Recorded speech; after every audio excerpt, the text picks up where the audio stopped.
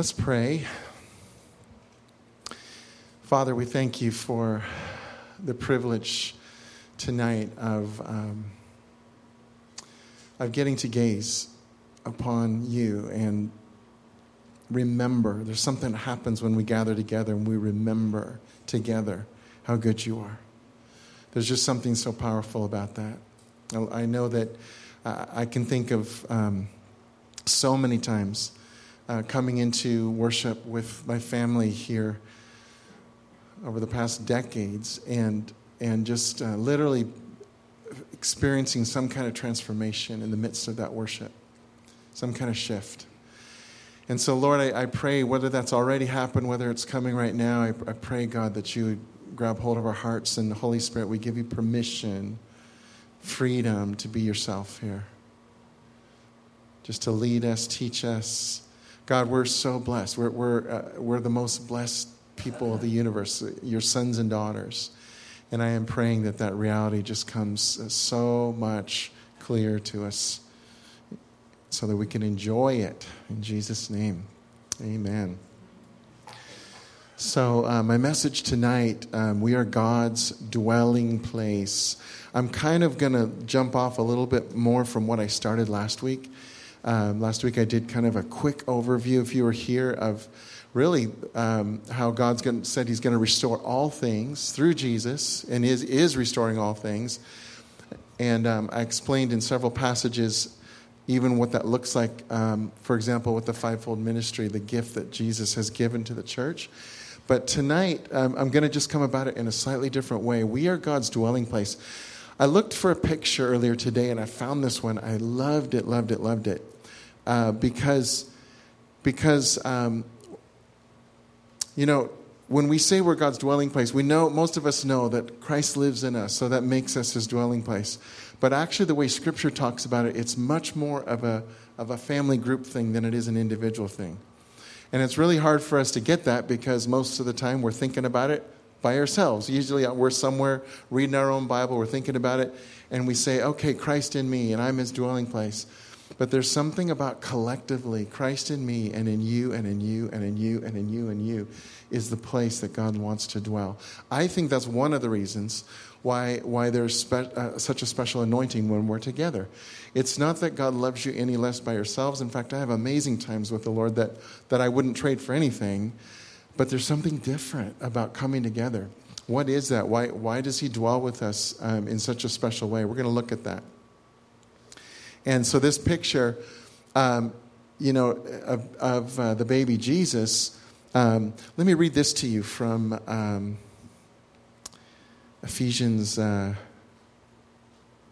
Colossians. Colossians 1, 19 and 20. It's not actually up on the screen right now, but it says, "For God is satisfied, he's pleased to have all of his fullness dwelling in Christ." And we know that, especially at Christmas time, we talk about how God came in his fullness to dwell in one man, right? "And by the blood of his cross, everything in heaven and earth is brought back or reconciled to himself." By his blood, which has already been shed, everything's been reconciled. It's been brought back. Would you agree that you're part of everything? Do you see? I just love this picture because, yes, God was pleased for all of his fullness to dwell in Christ, but Jesus turned around and said, "And all of my fullness dwells in all of you." So this picture of the light of the glory of God in Christ now over all of us is so appropriate. And it goes on to say that, this is in the Passion Translation, and I'm going to back up a little bit. "And by the blood of the cross, everything in heaven and on earth is brought back or reconciled to himself, back to its original intent, restored to innocence again." This is the theme I started last week about God restoring all things. So here it is again. All right. So I'm going to go to a scripture that I did mention last week, but I'm going to open it up a little bit differently this time. So you, Paul's saying to the Ephesians, but he says to us today, you, all of you, are like the perfectly fitted stones of the temple. Your lives are being built up together. Built up together. See how this is not an individual thing? Your lives are being built in together upon the ideal foundation laid by the apostles and the prophets. And best of all, you are connected to the head cornerstone of the building, the anointed one, Jesus Christ himself. You, each one of you, are deeply connected to him. Now, here is where Paul is picking this up from. What I love is how Scripture is so fluid all the way, Old Covenant, New Covenant. And this is where Isaiah prophesies. This is what the sovereign Lord, he's prophesying, just like we prophesy. Isaiah is saying, hey, let me tell you something God is saying. God is saying this, look, I am placing a foundation stone in Jerusalem, a firm and tested stone, a precious cornerstone that is safe to build on. Whoever believes need never be shaken. What is a cornerstone? It's different, very different from the way we make buildings today. But back in the day, there was a main stone that was set, and everything else was set on that one stone. So this is how you knew that there was a straight line. This is how you knew that the building was going to stand, actually. And so what this is saying is that Jesus is safe, and that the only way our lives line up, both individually but also as a group of people, is when we listen to Jesus. When we walk with Jesus, he tells us, he shows us what the Father says is good and right for our lives. It's what he does. And so this is how it's built up. Now check this out. This is a representation, a model of the old temple, the one that Solomon built. Of course, it was rebuilt at some point. But I want you just to see a picture of the temple. This is it's a replica. It's actually in Jerusalem. I've been there to see it. Pretty amazing. But before I talk about it, this looks pretty sterile because nobody's in there right now. This is actually what it would look like if it were like at a Passover, a time when everybody's coming from all around, from hundreds of miles in every direction. So they're coming, cramming into this place. This is if it's the Passover, it's the one time of the year where the priest is going in, making the sacrifice, so that people can actually, the guilt that they've been feeling, the shame that they've been feeling, they get to let it go. But of course, the problem is as soon as they let it go, the next year's already starting, and some of the guilt and shame is already coming back on. However, they also came to worship, and they came to celebrate who God is, right? But Jesus what we just read is that you are the stones, living stones, that are building up God's dwelling place. God, no longer are people having to all, cram in someplace to find God. They're going to find him in us. That's what this scripture is saying. They're not going to have to go to a place. They're going to find him right here in the midst of us.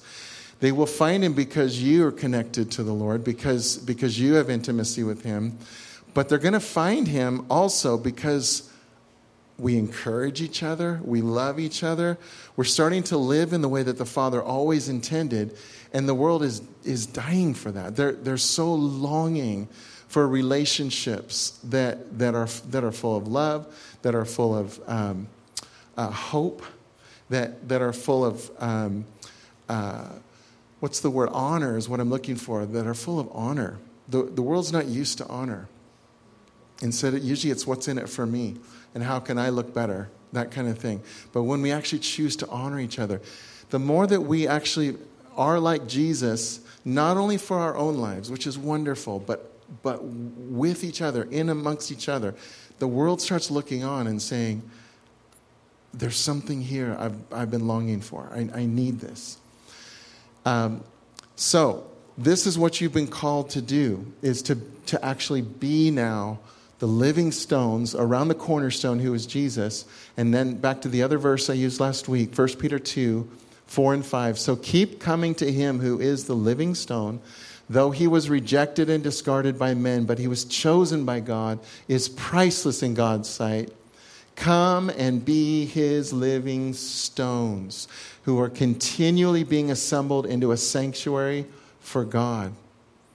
Do you I was just thinking about this a little while ago when we were singing a song and we were We were just enjoying the Lord's presence together. And I felt and I could see, in my mind's eye, I could see the pleasure of the Father beaming over us, smiling over us. He was so thrilled, so happy that we were agreeing with his heart, but he was thrilled we were doing it together.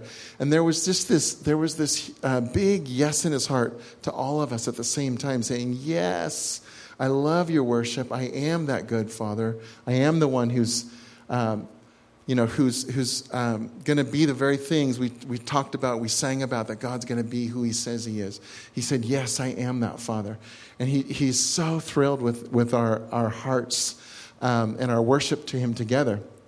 So we are a sanctuary for God. For now you serve as holy priests, offering up spiritual sacrifices that he readily accepts through Jesus Christ. Now, remember I just mentioned a minute ago about the Passover and the priest that goes in the once a year offering the sacrifice. If this is all new to you, by the way, you know what a great book to read to understand all this is, that gives you a quick overview, is the book of Hebrews. So if you're just like, well, I don't really get all this Old Testament sacrifice thing, book of Hebrews kind of explains it, and then explains how Jesus is now the perfect and only and last sacrifice. But let's just talk about that. What does it mean to be a priest? And I know what you're thinking. You're saying, Brent, do I get to wear a cool hat like that and have, a staff like that? I know what you're thinking. And I'd say that's up to God, It's up to you and God. But what does it mean that it calls us priests? Because it does. It says we are priests. I know that sounds really weird because that's not really in a lot of our culture. Some of you grew up Catholic, so maybe it's a little closer to your culture. But what does that really mean? Well, I just told you the priest was the one, especially the high priest was the one that could go in once a year and was the one to offer the sacrifices, right? Because he had that access. Guess what you have? Always. You have direct access to God, always. And let me tell you, not direct access as in, I'm going to go in like this so I don't get killed, but actually the one that gets to run to a papa, jump on his lap, and tell him what's going on in your life. And if you've never really talked to God as a papa, as a father, I encourage you to explore that with him, because it's really what makes it fun. If it stays this really rigid, dry, religious ordeal, that's not fun. And that really wasn't what he intended for you. I'm telling you, Jesus opened the way. The curtain was torn. The way is opened. And that means that even when you are having a day that you wish you could forget, even if you are saying, this was a day that I did things that I would be ashamed of, his heart for you does not change. His acceptance of you does not change. The only thing that appears to you to separate you from God is your own heart that says, I don't think God would want to be around me. That's the only thing. And I'm telling you, that's not real separation. That's your imagined separation. That's the enemy playing games with you to try to keep you distant from a papa who adores you always. Now, does he love everything we do? Of course not. That's the very point of why Jesus came and said, that's why the scripture just said he's the cornerstone, which means things are lining up with him. He came to live out the Father, perfect love to us, and says, hey, I'm going to show you what life is like when you yield to the Holy Spirit, when you live in love, in a love relationship with your Father. This is what it looks like. So there is a way to live, to enjoy all that God has for you. But we're all still in a process, myself included, to always be lined up with that cornerstone. We're not always lined up. But our loving Father says, let's just come and talk about it. Just come and talk to me. In what you think are your darkest moments, he says, that's when I want you to run to me. Don't run the other way. Offering spiritual sacrifices. You're like, well, that's kind of weird. What does that mean? Because we no longer, thank you, Jesus, there's no animal sacrifices, none of that kind of stuff. God says, I'm not interested, actually. But so let's look at a scripture really quick. Romans 12:1. Therefore, I urge you, brothers and sisters, that's all of you, in view of God's mercy, his goodness, his tenderness, his love, to offer your bodies as a living sacrifice. There it is. Holy and acceptable and pleasing to God, who is your true and proper worship. This is what is worship to God. Which is just saying what we just said over Giselle today. I'm yours. When we were singing that song, I'm yours, I don't remember the song now, but we were all singing it, and you guys were singing it with all your might.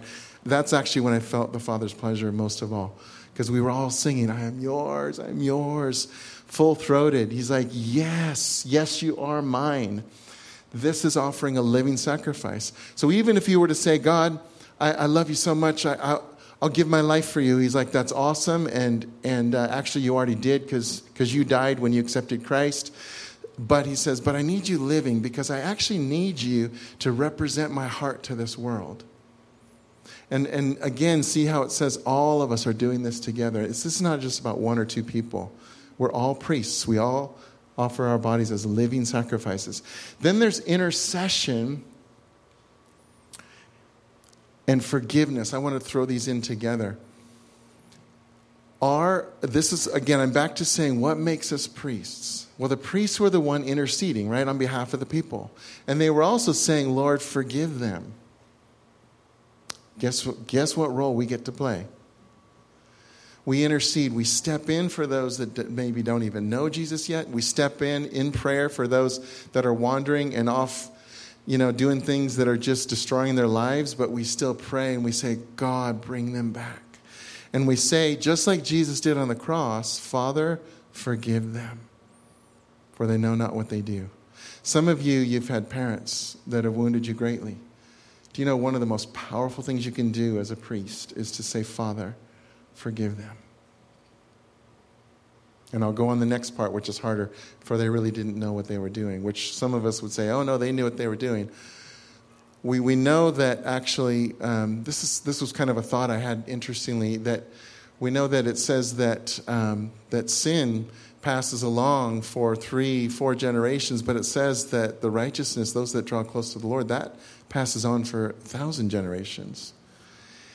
So what I'm saying is as priests, you're thinking, well, I don't like that idea that my life could be somehow cursed or a little off because of what my father, my grandfather, my grandmother, somebody did. That doesn't sound right. Did you know you have power to do something about that? That's what this is saying. This is saying you don't have to wait out 3 generations and hope it dies out. It's saying you get to be the one to stand in like Jesus did as the priest and say, Father, forgive them. That's how the cycle gets broken. And then as you forgive, you let Jesus heal your heart in the places that need healing. And the places where you didn't get what you needed, whether that was tenderness or warmth or nurture or whatever it was, he starts filling in those gaps for you. He says, let me be that for you. But you understand, all of this is because you keep running to him and you keep running to him and you keep running to him, right? That's how this works. And the last one, as priests, we are agents of reconciliation. Now, what does that mean? Let's go look at that one real quick. 2 Corinthians 5, 19 and 20. God put the world square with himself through the Messiah, giving the world a fresh start by offering forgiveness of sins. Do you see how this was all God and his choice? God has given us the task of telling everyone what he is doing. We are Christ's representatives. God uses us to persuade men and women to drop their differences and enter into God's work of making things right between them. We're speaking for Christ himself now when we say, become friends with God. He's already a friend with you. That's in the Message Bible. This is our role. And unfortunately, for a long time, many followers of Jesus have gotten it wrong.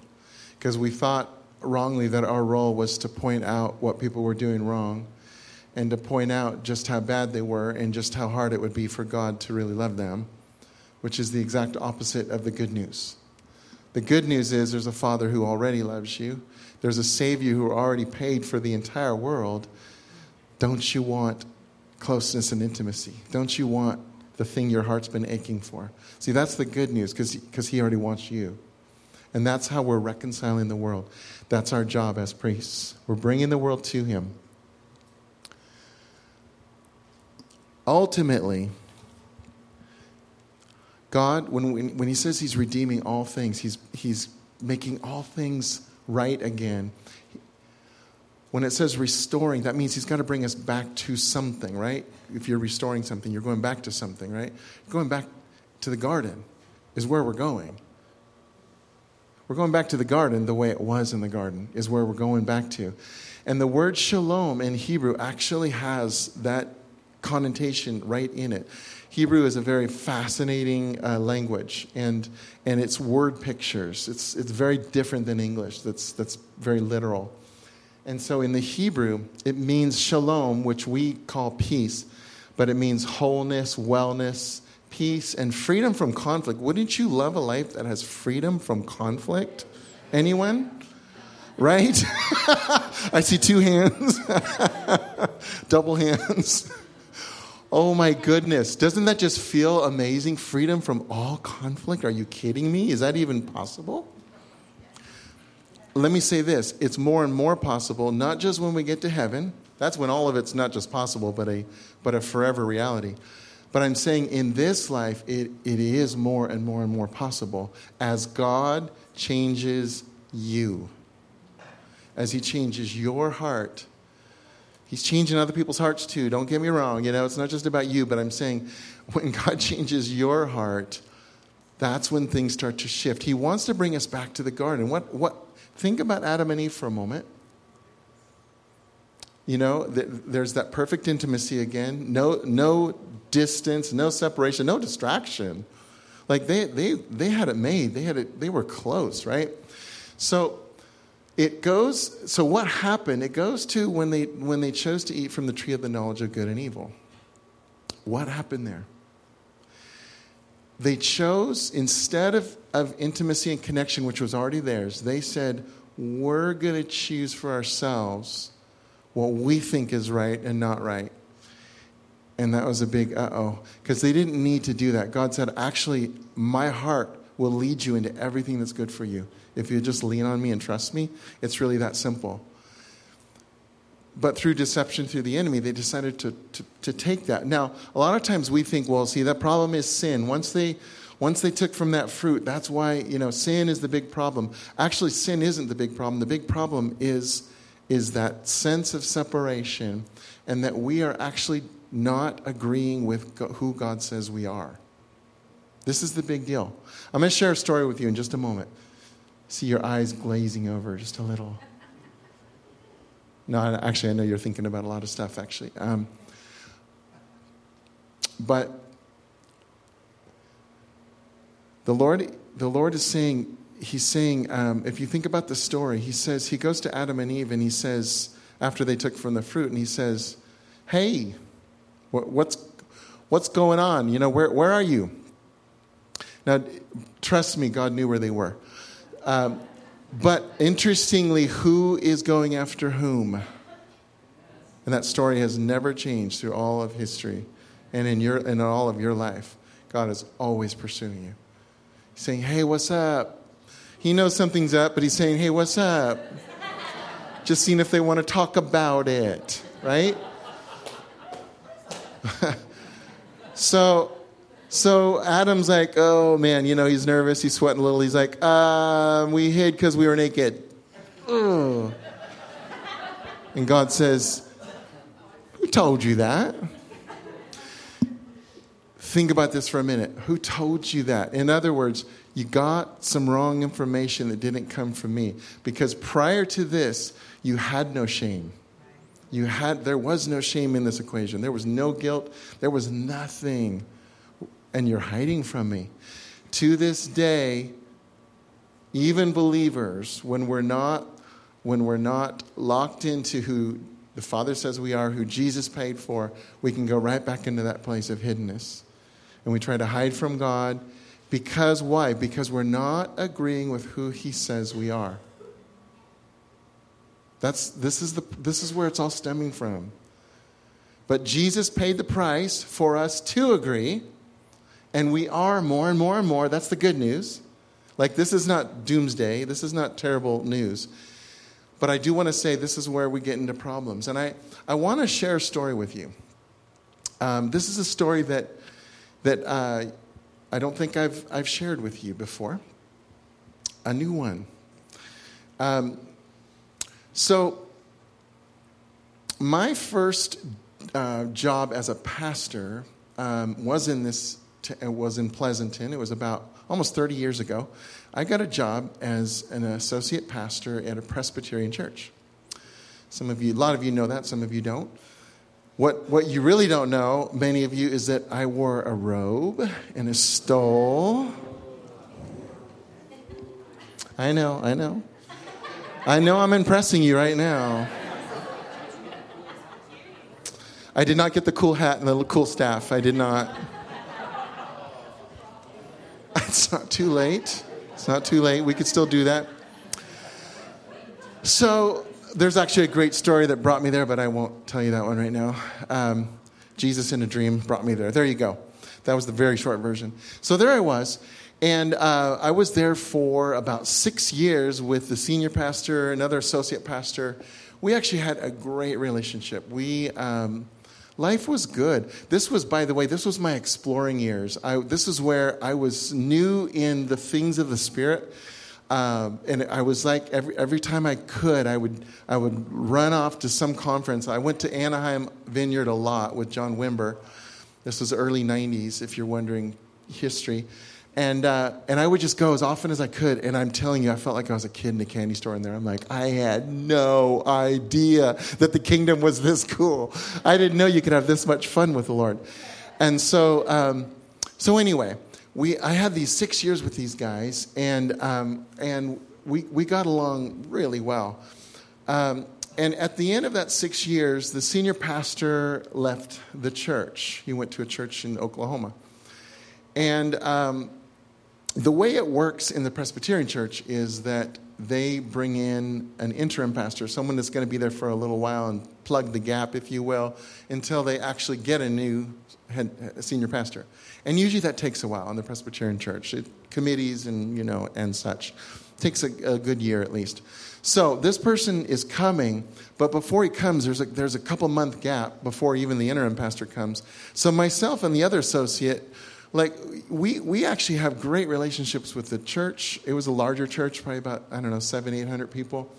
And we were very loved. We jumped in. We started preaching messages. We've got everything figured out. We're keeping all the different groups going, the healing teams and the whatever teams. And we're just jumping in and going for it and actually loving it. So along comes the interim pastor. Pastor Jim was his name. And he comes in, and I'm just going to explain how I viewed him back then, before God dealt with my heart, is that he came in like a bull in a china shop. The way I looked at it, it was his duty, his self-appointed duty, to try to disassemble everything and discombobulate everything and make everybody miserable until the next person came on. That's what I thought. Actually, what it was I was offended and hurt because as soon as he got here, everything we were doing, he was like, thanks, but no thanks, we're done with that. Doesn't matter what sermons you had planned or whatever you're doing. Yeah, you're not doing that now.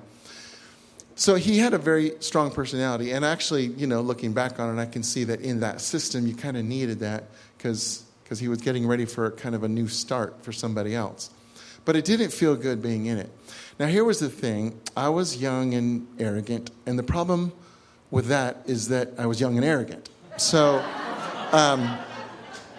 which means, thank you. Which means, just thought I would explain that to you.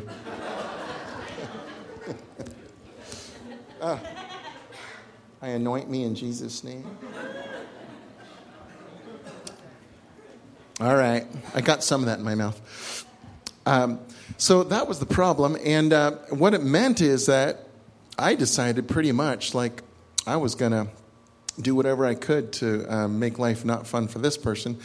And actually, I was really kind of thinking about what I could do to kick him out.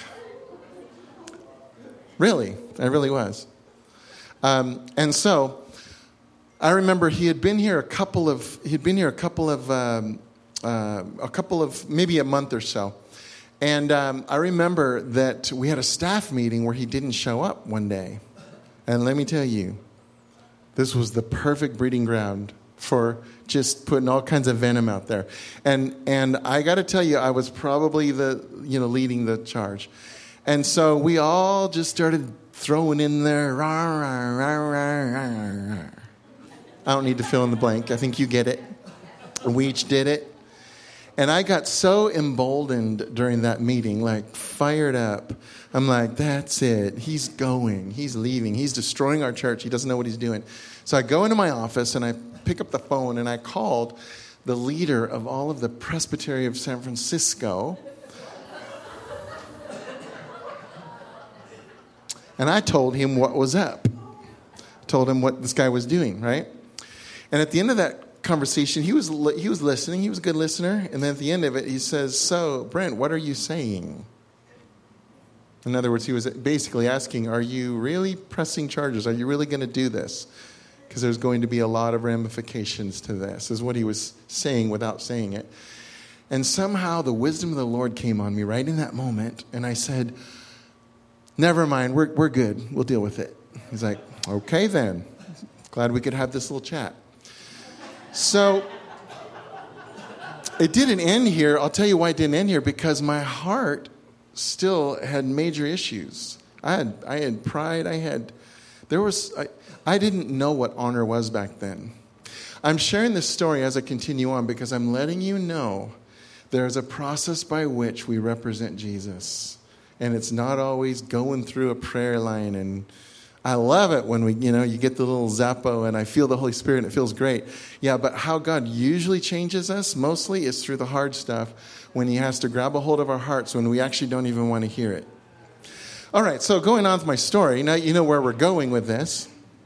So I was upset enough where I said, all right, Lord, I'm going to fast and pray. Because I'm going to fast and pray that you take this bum out of here. I'm just being real. You ever like fast and pray with your own agenda? Anyone? Okay, it's only me. So, did I mention I was young and arrogant? Okay, all right. So,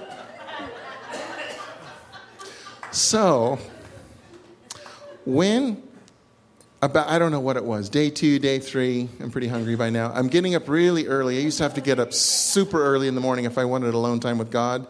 Thanks to my firstborn, Derek, who always got up early. Like, no matter how early I got up, he was like, Dada. I'm like, oh, you're so cute. But I wanted time with the Lord. So, come here. Anyway, so I got up really early one morning. And I was kind of having it out with the Lord and praying, Lord, what's going on? And this was the shifting moment. This was the breaking moment where God started to speak to my heart that it was up to me to forgive him and to release the offense and to choose. I don't know if I knew the word honor back then, but to choose to honor him is what the Lord was telling me in whatever language I understood it back then. And you know what? I'm because of the time that I have had through the years with the Lord, I know that when he starts speaking to my heart, I know it's a really important thing to pay attention and to actually respond as he's leading. And so it was one of those moments. And so I got on my face and, did business with God, but forgave Pastor Jim and released him and released the offense. And in that moment, I heard pretty clearly the Lord tell me or encourage me to go talk to him and personally let him know, ask for forgiveness. I've done a lot of that through my life, by the way. And going, I'm not saying you always have to go to a person that you have forgiven. Just listen to the Lord.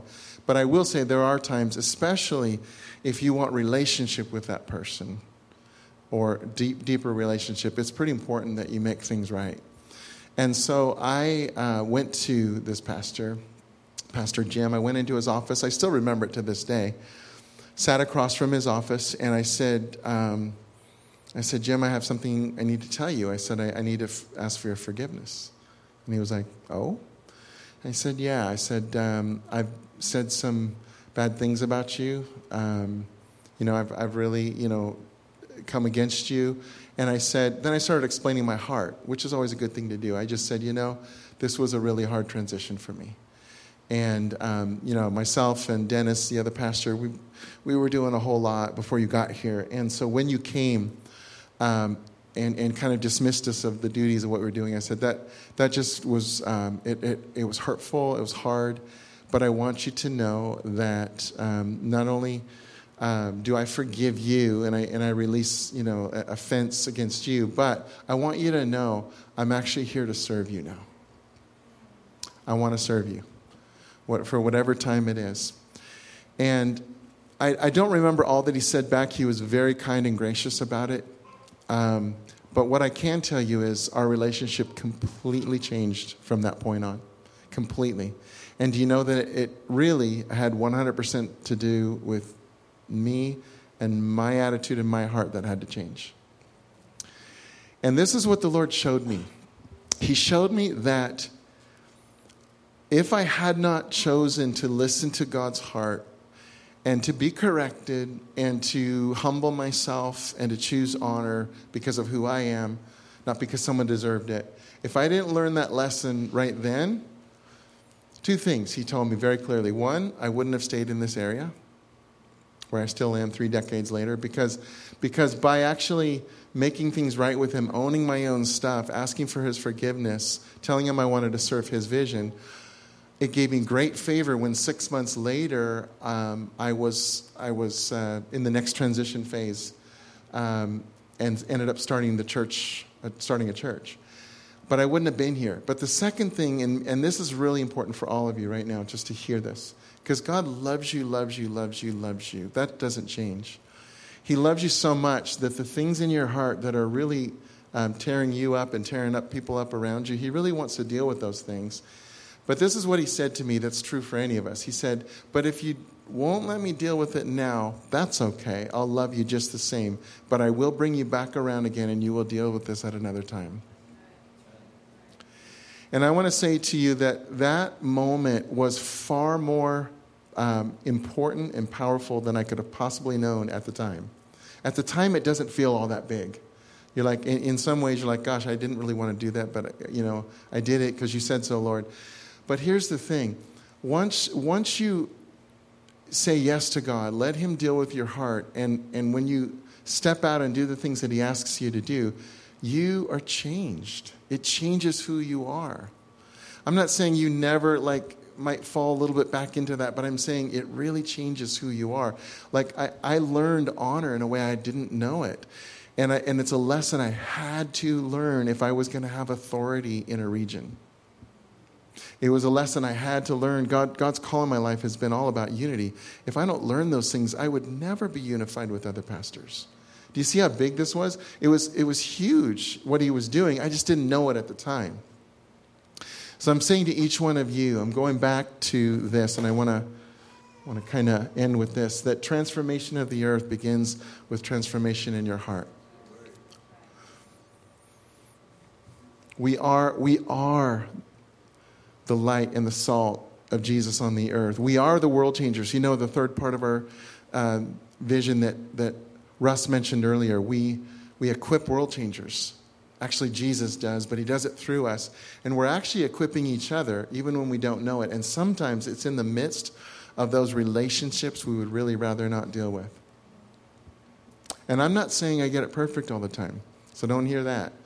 I'm just saying the more we go along, we've got to give God, we run into his arms because we have open access, but we also have to say, Papa, what's up with my heart? How come this is happening? What part is my part?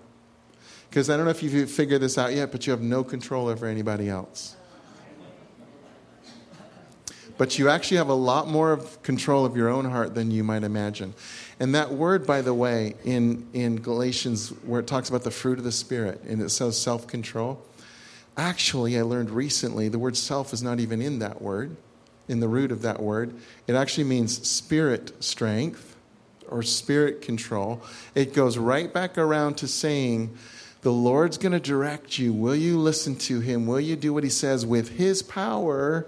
That's part of the fruit of the Spirit, which is all about love, right? I'm just going to stop and pray for a moment. We have a few minutes. I really did want to end a little early because I wanted to pray.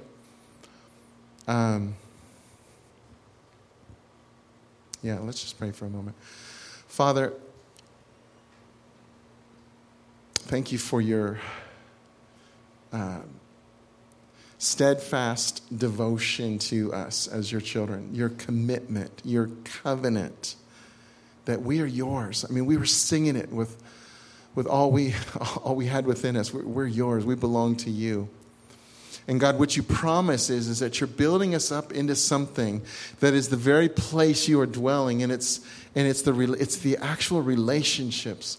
In fact, Ephesians 4, when it talks about the apostle, the prophet, the evangelist, the pastor, the teacher, they're actually building up the connections, the relationships within people.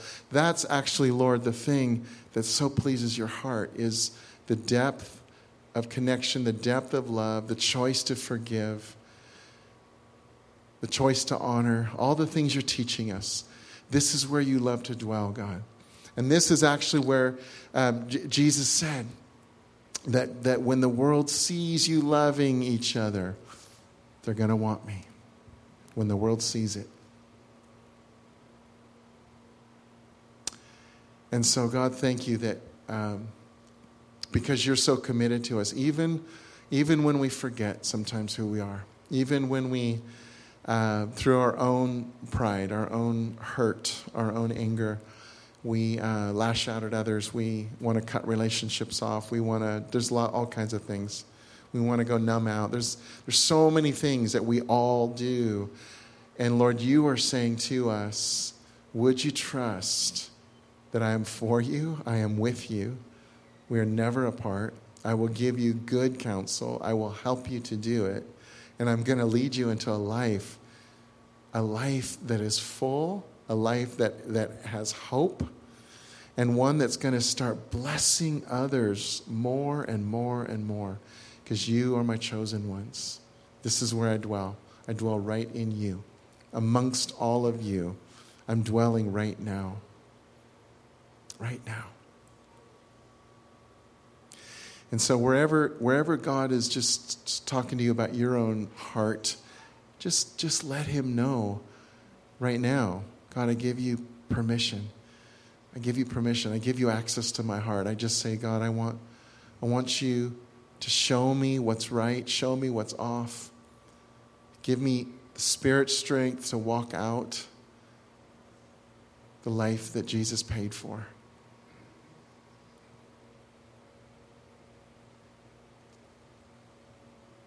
And I know how you work, Lord. I know that there have been seeds planted in hearts here tonight, which is, at least the way that looks for me, is that sometimes I find myself a couple of days later on my knees crying out something because of a seed that was planted, something somebody said.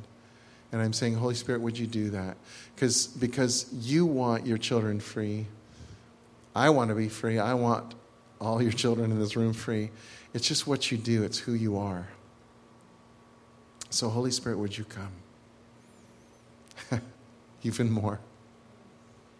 Even more. Holy Spirit, would you draw near and nurture, bring that nurturing, comforting to those who've been feeling alone, who've been feeling scared.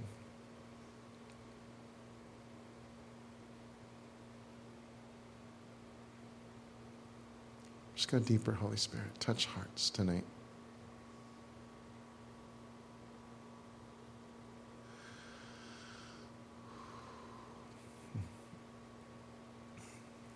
And Lord, to those who are feeling like failures, those who are feeling like the old covenant, like guilt and shame is just piling up, would you come and bring truth right now? Would you come and bring hope tangible hope inside of these hearts. And Father, would you hold each one of your sons and daughters here tonight to let them know there is nothing you can do that's going to make me give up on you and on my plans for your life. And Lord, wherever the enemy has tried to come and just haunt people, whether it's in their sleep, whether it's just, bombarding with thoughts that are destructive, I pray right now the protection of the blood of Jesus over each mind, over all the thoughts, the thought life. And I say, Holy Spirit, would you bring the transformation? Would you bring to us and cause us to be engaged in that renewing of the mind?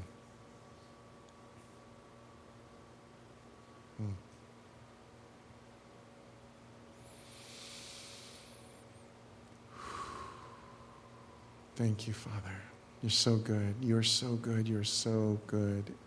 You're so good.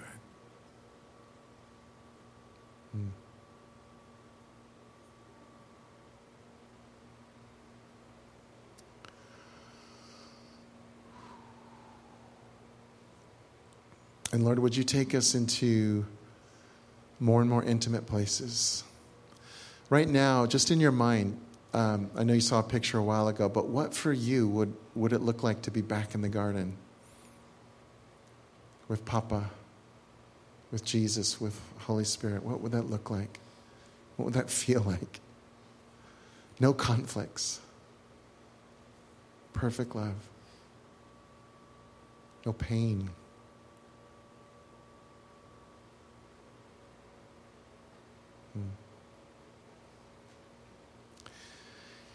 And we thank you, Father, thank you that your intention is that there comes a time in which you usher each one of us back home to heaven, a very real place.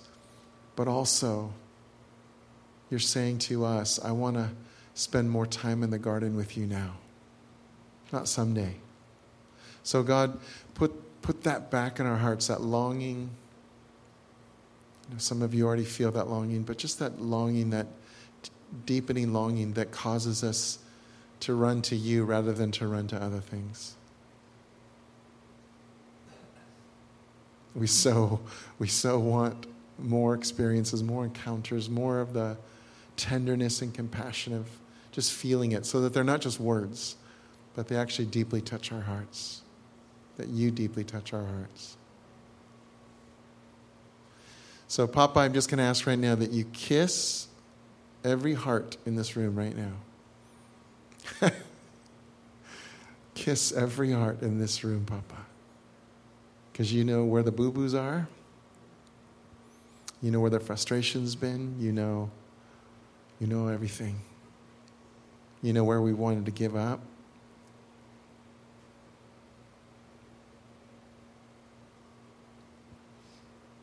Where we felt betrayed.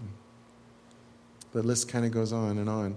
But I'm saying, Papa, kiss our hearts awake again to you.